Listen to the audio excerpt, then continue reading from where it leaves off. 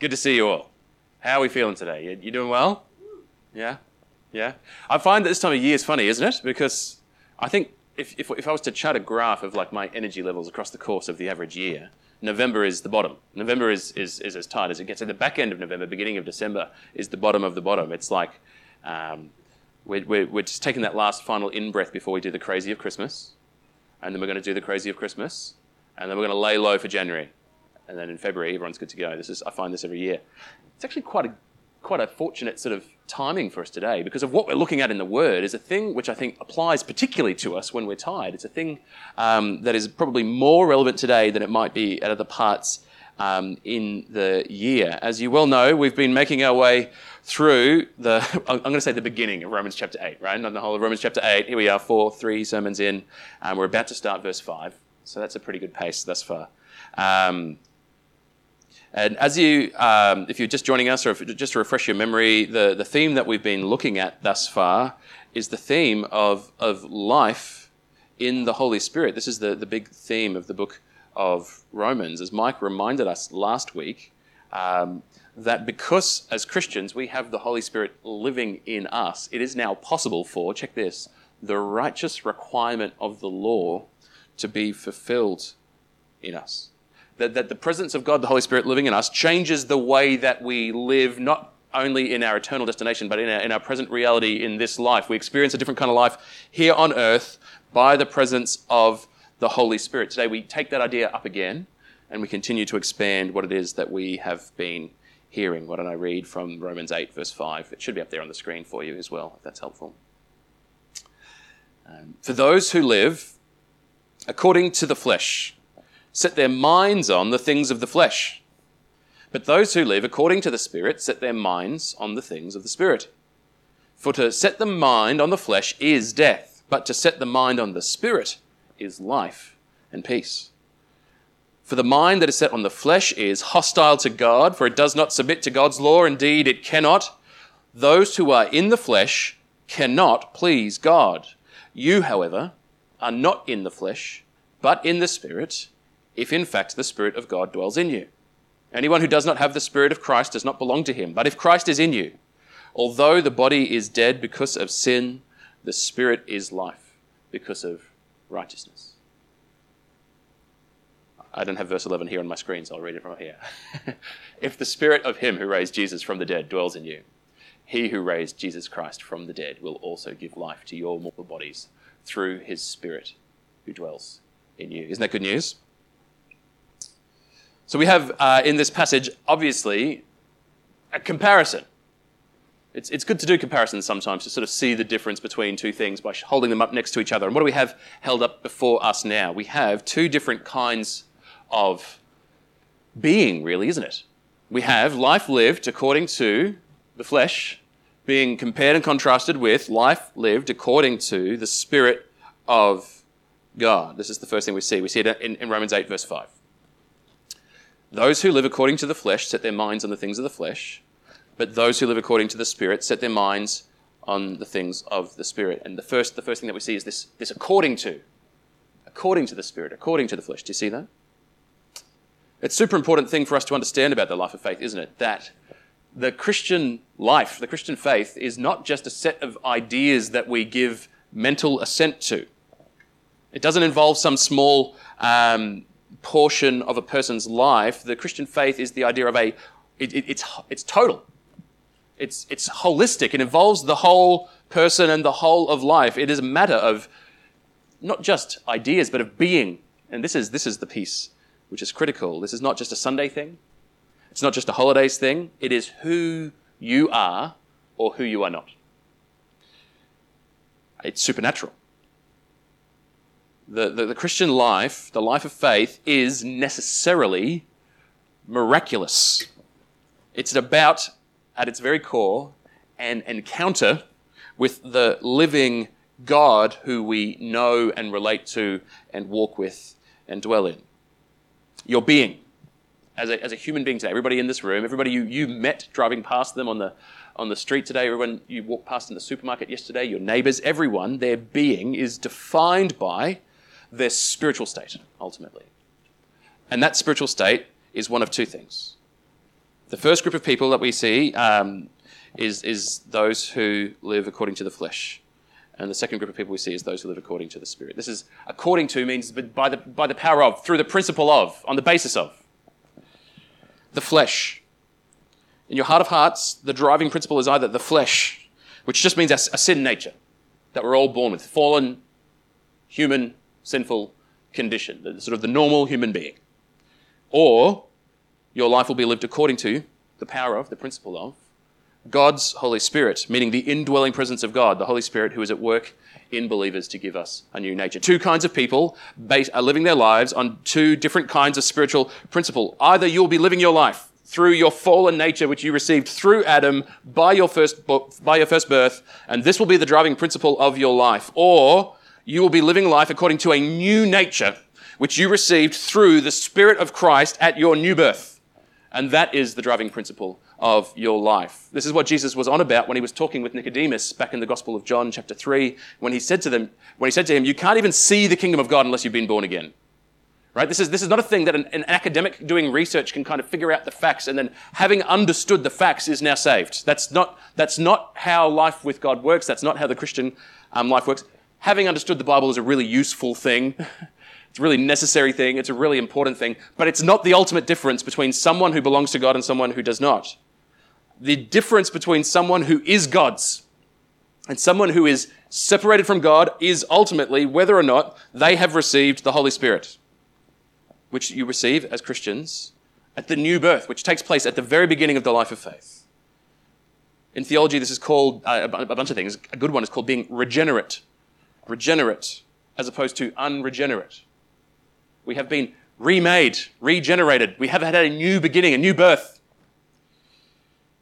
To be regenerate is to have a new beginning, a new birth, which creates a new nature and takes place on the basis of the fact that God, the Holy Spirit, has come to live in you. This is it. This is the core of the Christian faith, which means you will either live according to one of these spiritual principles or the other. You will live out of, in accordance with, by the driving force of either your flesh nature or by the power of God's Holy Spirit living in you. We'll see it further down. We are all born having a flesh nature, right? That we've established that surely by now in the book of Romans, that this is the inescapable problem of the human condition. But when we place our faith in Jesus as Savior, he has promised to all and sundry that he will send his Holy Spirit to dwell in us, to be in us, and to be with us, and that he, the Holy Spirit, will give us a new heart, a new nature, a new eternal destination, a new standing with God. Sadly, the old nature is still present, isn't it? Isn't that just a doozy for now? And yet we know that once that Spirit, once God himself has taken up residence in the life of a person, that old nature is a defeated foe. We've been set free from slavery to it. And because of the presence of God, the Holy Spirit within us, when Jesus returns, that old nature, we have a promise, is going to be obliterated forever. It's not going to be like this forever. You will live forever, according to the Spirit, Christians. However, here in this life, human beings will live either according to the flesh or according to the Spirit, depending on whether or not they have the Spirit. And the rest of our passage just keeps holding out to us all of the differences that life lived in one spiritual state looks like versus what life lived in the other spiritual state looks like. Here's an interesting one. It might not be the first implication that we think of, but the very next place that Paul goes in this passage is to tell us that those who live in either of these spiritual states will have a difference in them in regards to what their mind is set on. In regards to what their mind is set on. Did you see that?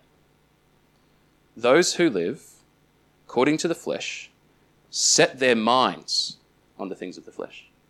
Those who live according to the Spirit set their minds on the things of the Spirit, which means one of the first differences that the presence of the Holy Spirit makes versus the controlling influence of the flesh nature is that it changes the way which our minds think.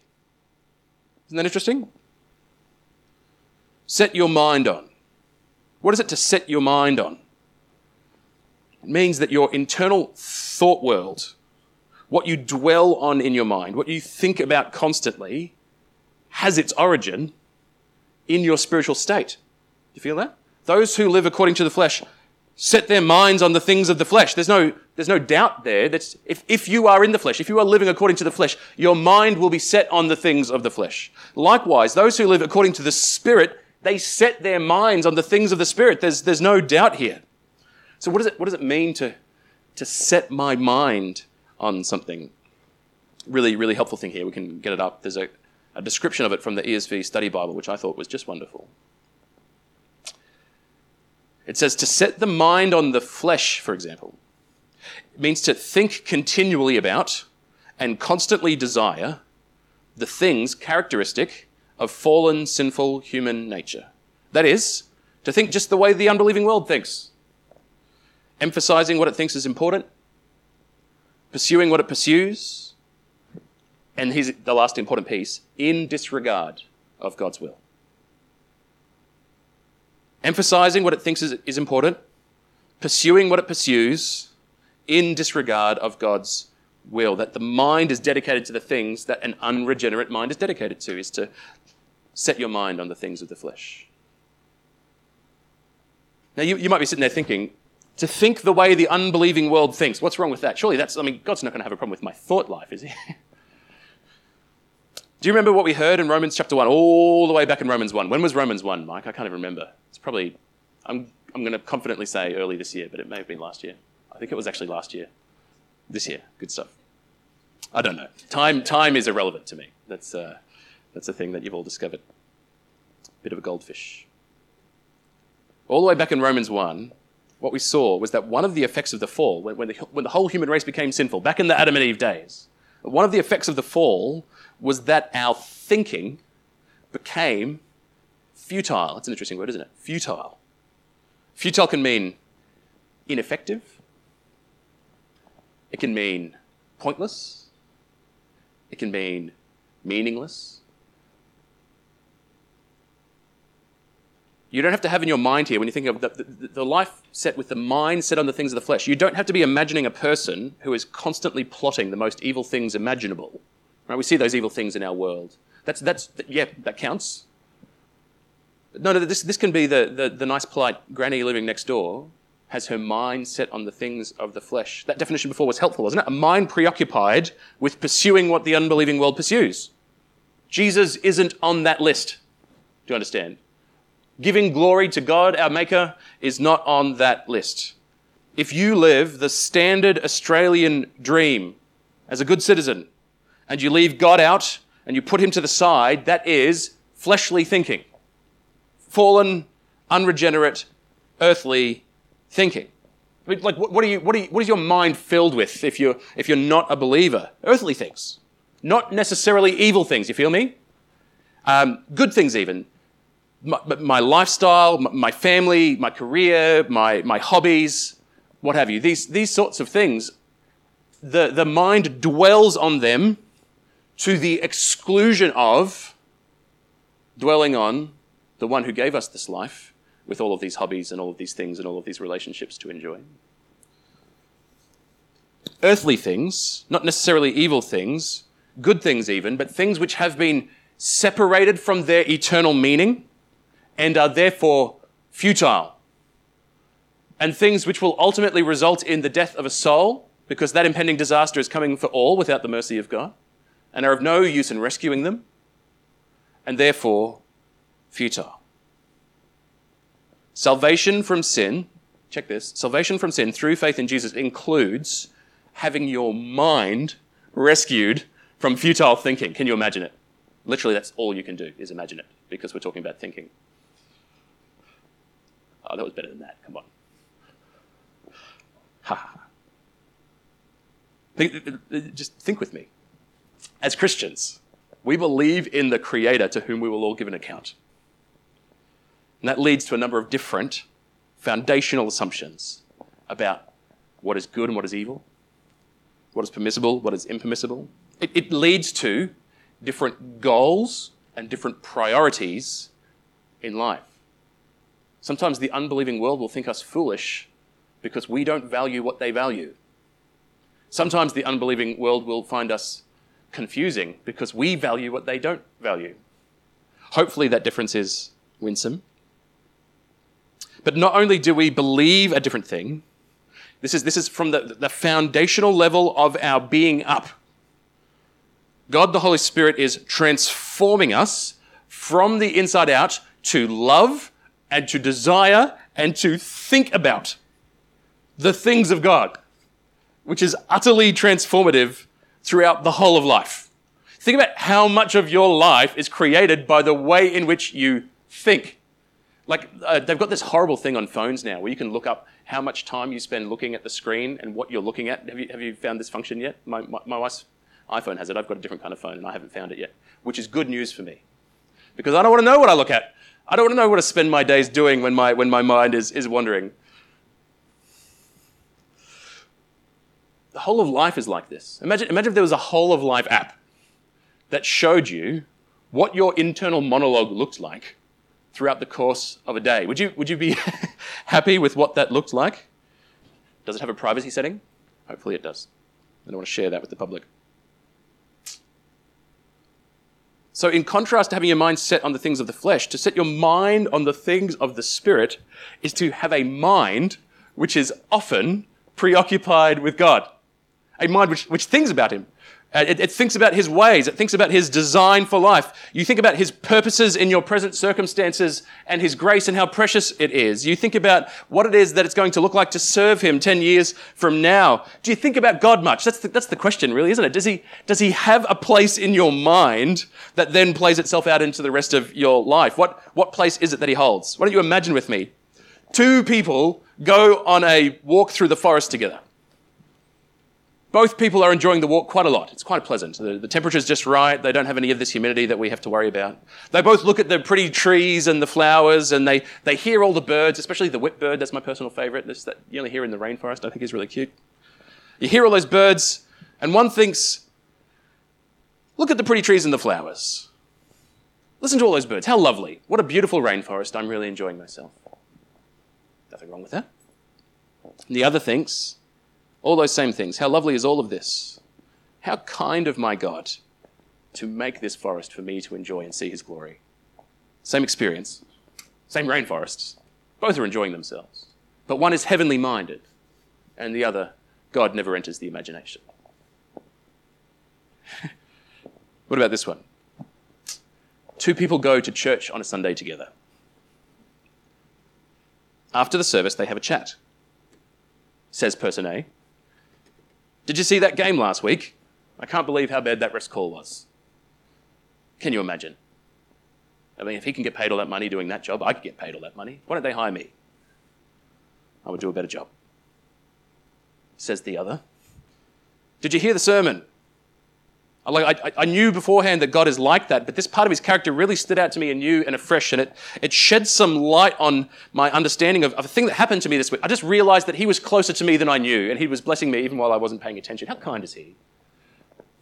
Now look, lest we be too reductionistic and everyone feels super guilty for talking about the game last night when you go and talk. You can talk about whatever you want after church. No one's keeping track. We don't have microphones in the ceiling. You have one in your pocket. It's your own choice. You're not going to get in trouble for talking about the things that people talk about. But it does serve as an illustration, doesn't it, of just a simple way that this difference shows up. Because the unregenerate person who attends church will week after week after week after week come and enjoy church and leave on unaffected spiritually. But to the regenerate person, the centre of today, what makes this so wonderful, the reason why we would waste our time every Sunday morning while everyone else is staying inside away from the humidity, it's because there is a thing here which we love and adore and enjoy, and the thing is God himself. A person with a mind set on the flesh and a person with a mind set on the Spirit can experience the same things in life, but their apprehension of it, their benefit that they receive from this thing, their thought world, are so completely different. Part of what the Spirit transforms in those who have been saved is to change the way we think, to change what we notice, to change what we value, to change what we prioritize. Now, the rest of this passage goes on and tells us that these differences lead to drastically different spiritual outcomes in this life and the next. In this life and the next. Romans 8:6. We're only one verse in, I'm so sorry. we've been setting our minds on the things of the Spirit. So it was time well spent. Verse 6, to set the mind on the flesh is death, but to set the mind on the Spirit is life and peace. How's that for a contrast? It doesn't get much more black and white than that. To set the mind on the flesh is death, but to set the mind on the Spirit is life and peace. What's wrong with setting your mind on earthly things which are harming no one? Well, ultimately, it'll kill you. It matters. Here is the clear contrast. This is urgent. This is important. The mind which is set on the flesh is death. Let's look at that one first, right? So we can get to the good one second. The mind which is set on the flesh is death. That's strong language. Feel that. Futile thinking leads to futile outcomes. Futile thinking leads to futile outcomes. The ultimate end of a life lived rejecting God's grace or just plain ignoring it literally has spiritual death as its consequence. That is the end result of all who reject the grace of God, who fail to receive the grace of God. But the problem doesn't begin there at the end. It's the whole way through. The whole of life, this spiritual death is being experienced by those who are living according to the flesh and therefore thinking according to the flesh. Their whole life is defined by spiritual death. It doesn't begin at the end. The mind that approaches life through the flesh is dead already. Ultimately pointless. Destined for punishment. That's a big statement. That should hit us like a hammer.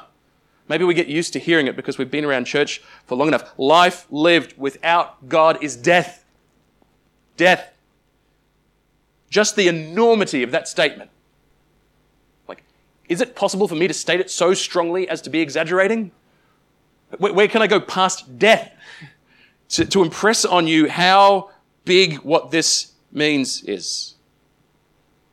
This isn't a problem of percentages.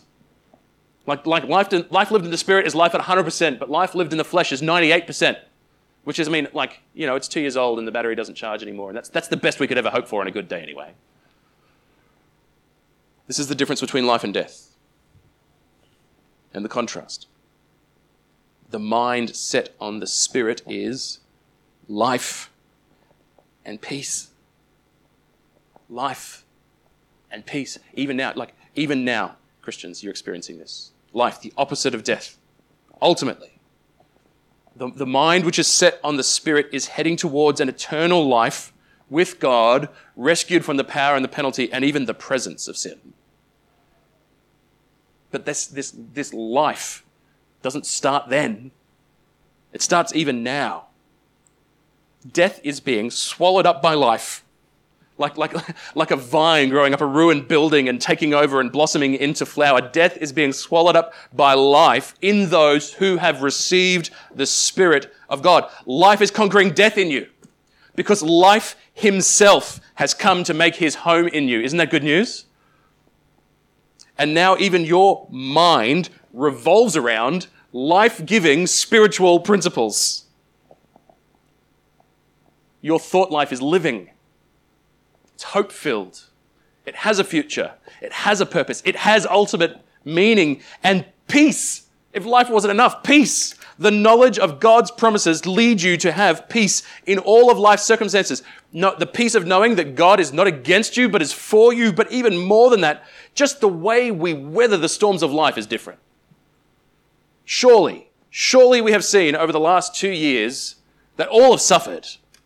Life has been tricky.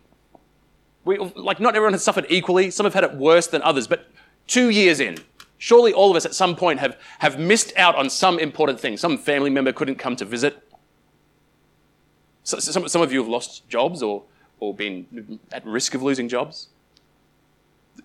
All have experienced these things. But we who have the anchor of God being in his right place in our lives, in our being, and also in our thinking, surely we have access to a strength and a peace that we could not have had in these times without him.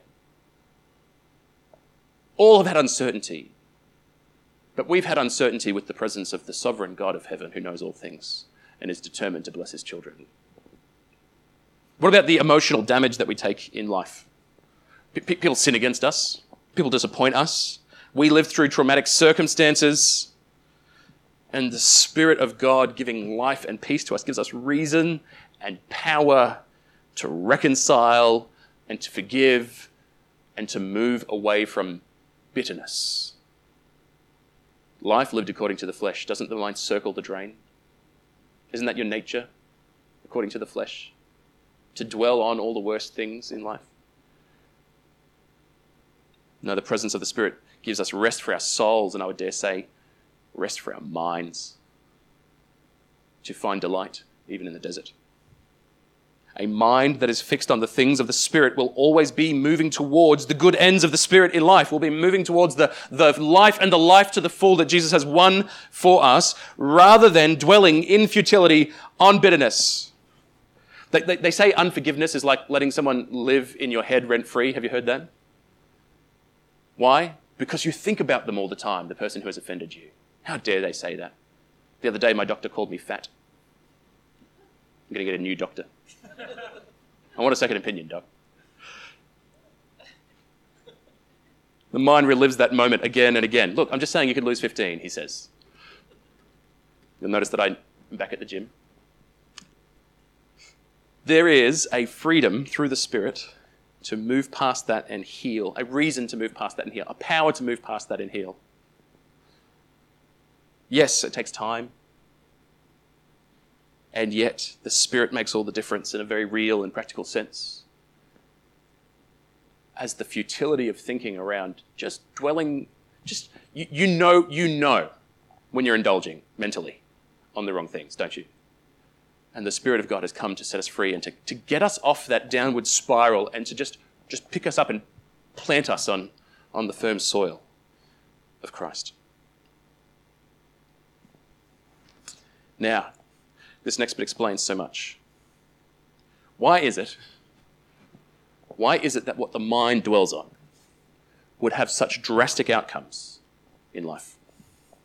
Why is it that what the mind dwells on would have such drastically different outcomes in life? And we have it explained to us next that these mindsets approach God differently. We'll do the negative first again. The mind, verse 7, that is set on the flesh is hostile to God. For it does not submit to God's law. Indeed, it cannot. Those who are in the flesh cannot please God. Huge. Why is the mind that is set on the flesh death? Because the mind that is set on the flesh is hostile to God. How can you have life when you are hostile to God? Not only does it not submit to God's law, it cannot submit to God's law. That is the spiritual state of all humans without the Spirit. Those who are in the flesh cannot please God. If you live life according to the flesh, if you live out of your fallen human nature, if you are born as a human and do nothing more spiritually other than have been born, you will think according to the flesh, and from your mind down to your heart to your being, you will be hostile to God. God's not your enemy. You will be his. This hostility can be outright hostility, right? Go on the internet, look for internet atheists. Don't bother. It's a waste of time.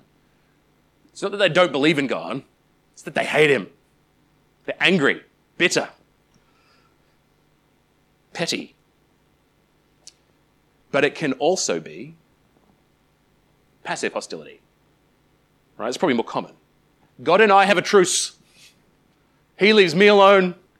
I leave him alone. Sometimes I go to church at Christmas for the carols. We're good. That mind does not submit to God's law.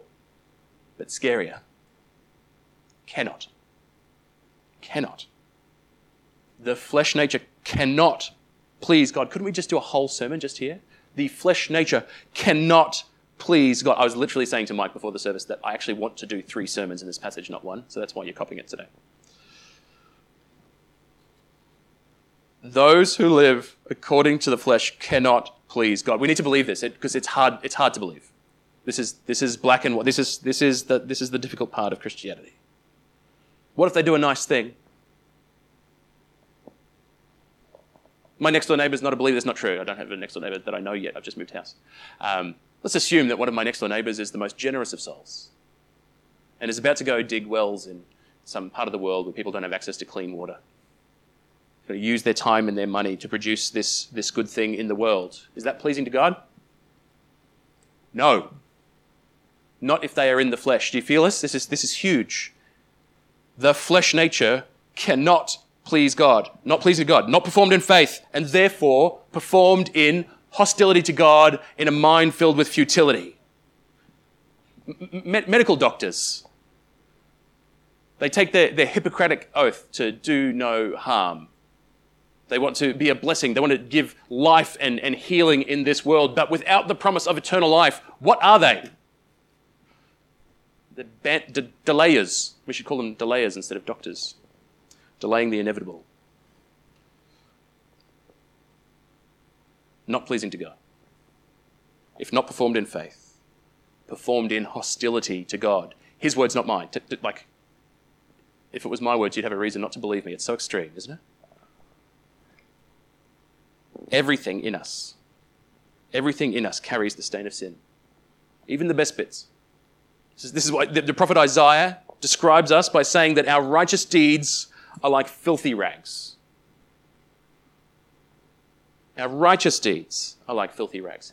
If our righteousness is darkness, how dark is the darkness? The mind set on the flesh is hostile to God. Could you think of how is it possible to dig a well for an orphan whilst being hostile to God? And yet, this is what we're being told. It kind of reminds me of we see it so often. Here's an extreme. Here's a clear example. You know when people do charitable giving, but with an ulterior motive, isn't it odious? Like it's better that the giving was done than not done, but it is a missing of the point, right? When corporations is my favorite one, do these big we're going to give this huge amount of charity money to this charity, aren't we amazing? And it's all over their social media. Meanwhile, they're in court for slave labor in another country, right? It happens all the time. I'm like, yeah, technically that is charity, I suppose, to them. It's not pleasing to God. It wasn't given with the right motive. It was given with the benefit of the giver in mind. The flesh nature does not love the Lord, does not love the Lord. Kind actions performed in that spiritual state are performed for a different reason than the glory of God. And that is why you can be a good citizen and be terribly offensive to the Lord. A life lived in the flesh is by definition hostile to God. This is hopeless as hopeless. But, you ready for it? Surely you're ready for it by now. Romans 8, 9, and 10. And 11. You are not in the flesh, but in the Spirit, if in fact the Spirit of God dwells in you. Anyone who does not have the Spirit of Christ does not belong to him. But if Christ is in you, although the body is dead because of sin, the Spirit is life because of righteousness. Whose righteousness? His. It's a cool thing here that I should give you a shout out to while we've got it up on the screen. The Spirit of God and Christ are used interchangeably. Did you notice that? You, however, are not in the flesh but in the Spirit, if in fact the Spirit of God dwells in you. Anyone who does not have the Spirit of Christ does not belong to him. But if Christ is in you, three names, the Spirit of God, the Spirit of Christ, and Christ, all used to say the same thing. I love our Trinitarian God. This is. If you have the Spirit of God in you, you have Christ in you. Isn't that amazing? If you have the Spirit of God in you, you have Christ in you. This is why Jesus says it was better for us for him to go away. All of us who have the Spirit in us have Christ in us. That's going to make a bigger splash in this world than the earthly physical presence of Jesus in one place at one time.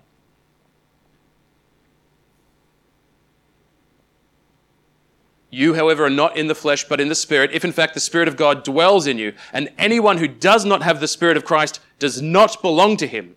But if Christ is in you, although the body is dead because of sin, the Spirit is life because of righteousness. If the Spirit of him who raised Jesus from the dead dwells in you, he who raised Christ Jesus from the dead will also give life to your mortal bodies through his Spirit who dwells in you.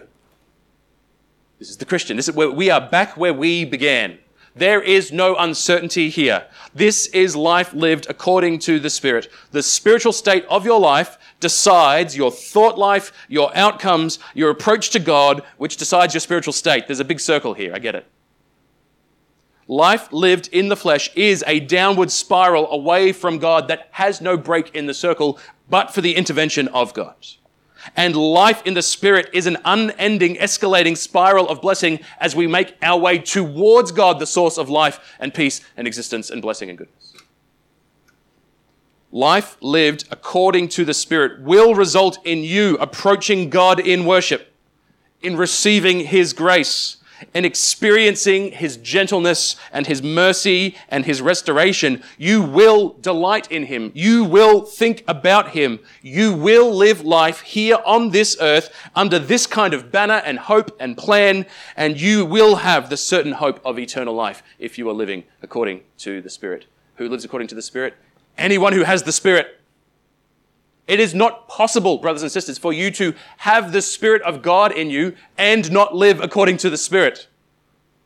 Likewise, anyone who has the Spirit is his. There is so much certainty here for us. And so today's not a lecture on, hey, think better thoughts. Something better than that. We'll get there. I can see two applications for this, and both of them we must not miss if we're going to get the balance of what is being described here right. And the first is this. If you are hearing the sound of my voice, make sure that you have received the Holy Spirit. Anyone who does not have the Spirit of Christ does not belong to him. Let's make sure we belong to him. There is no substitute for this. Ultimately, your standing with God, which produces all the rest of the things that we've talked about, will not be decided by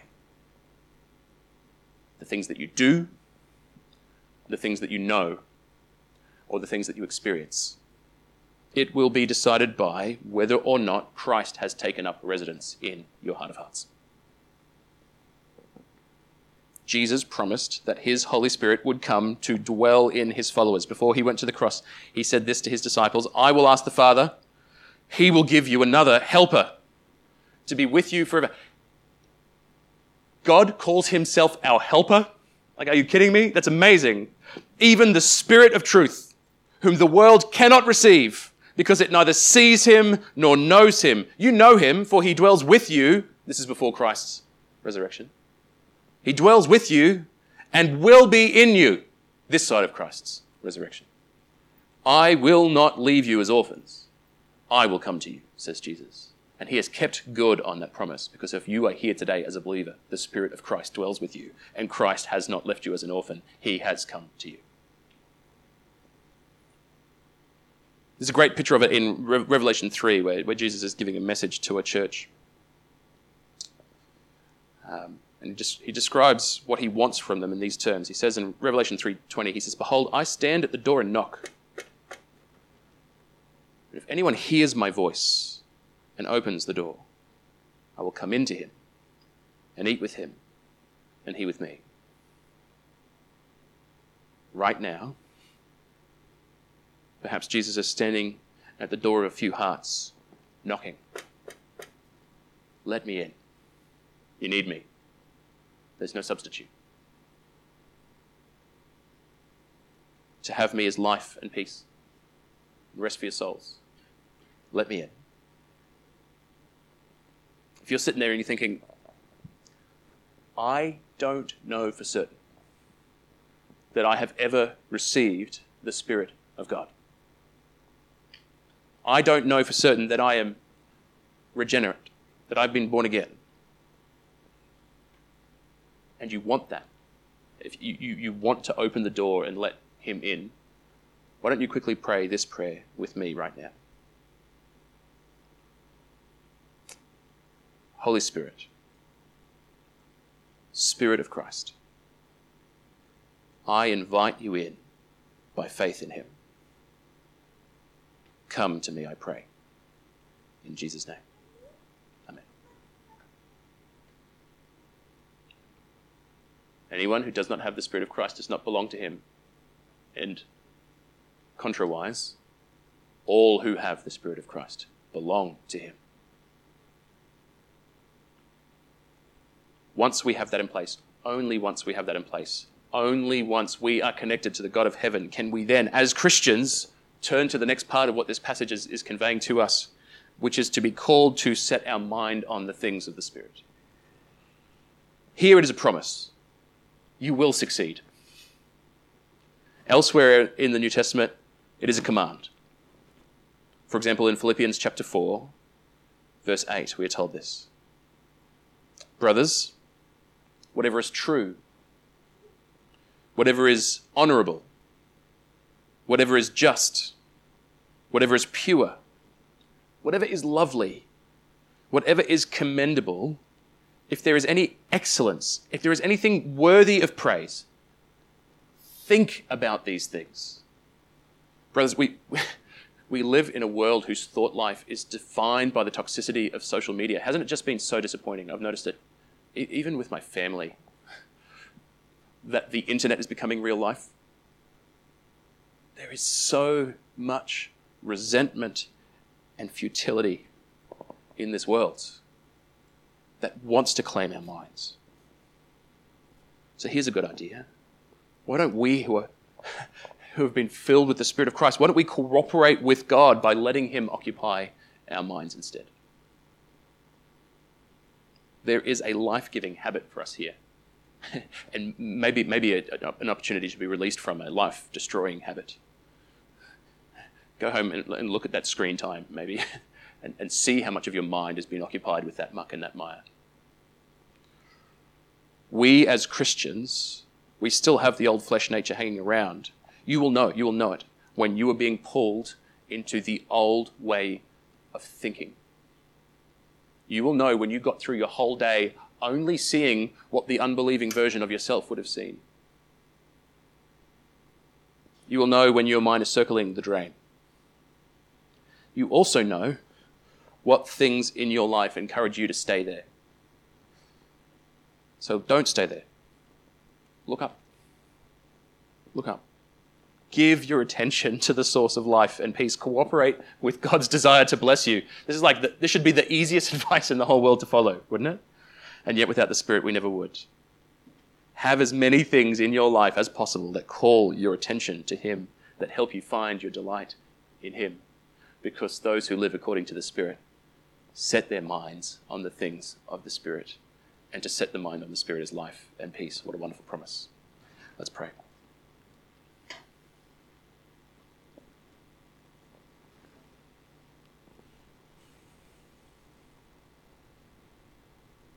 Such rich food, our Lord, you give for us in your word, such a platter of delights.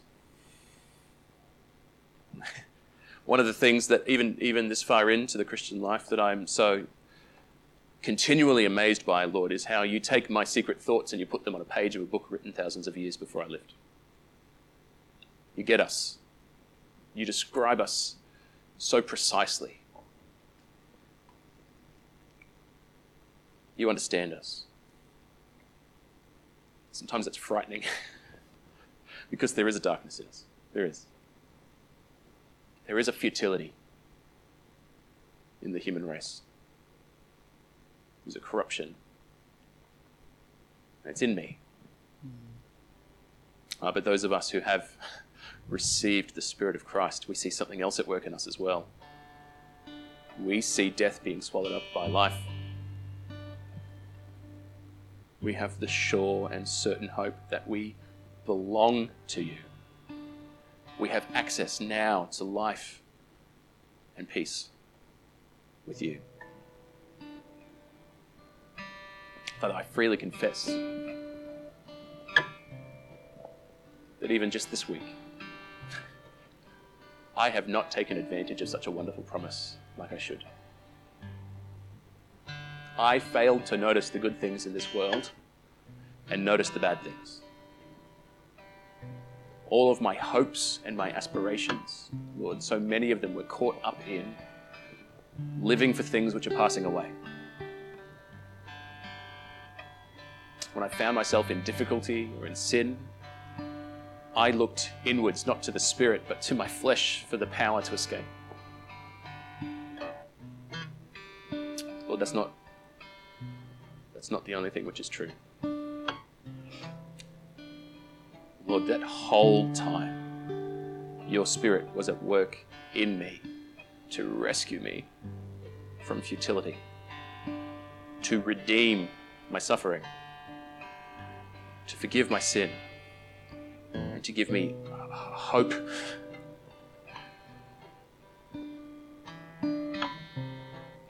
And so because you are in me, and because I am yours, it was all worthwhile.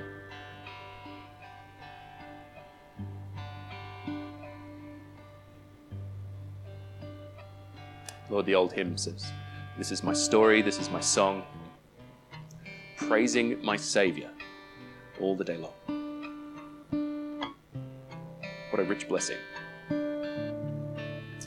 Lord, would you give my eyes and my mind just a different filter to assess what is important to notice and give my attention to worry about and to enjoy. Lord, whatever is good, whatever is true, whatever is lovely, help me to think about these things, I pray. In Jesus' name.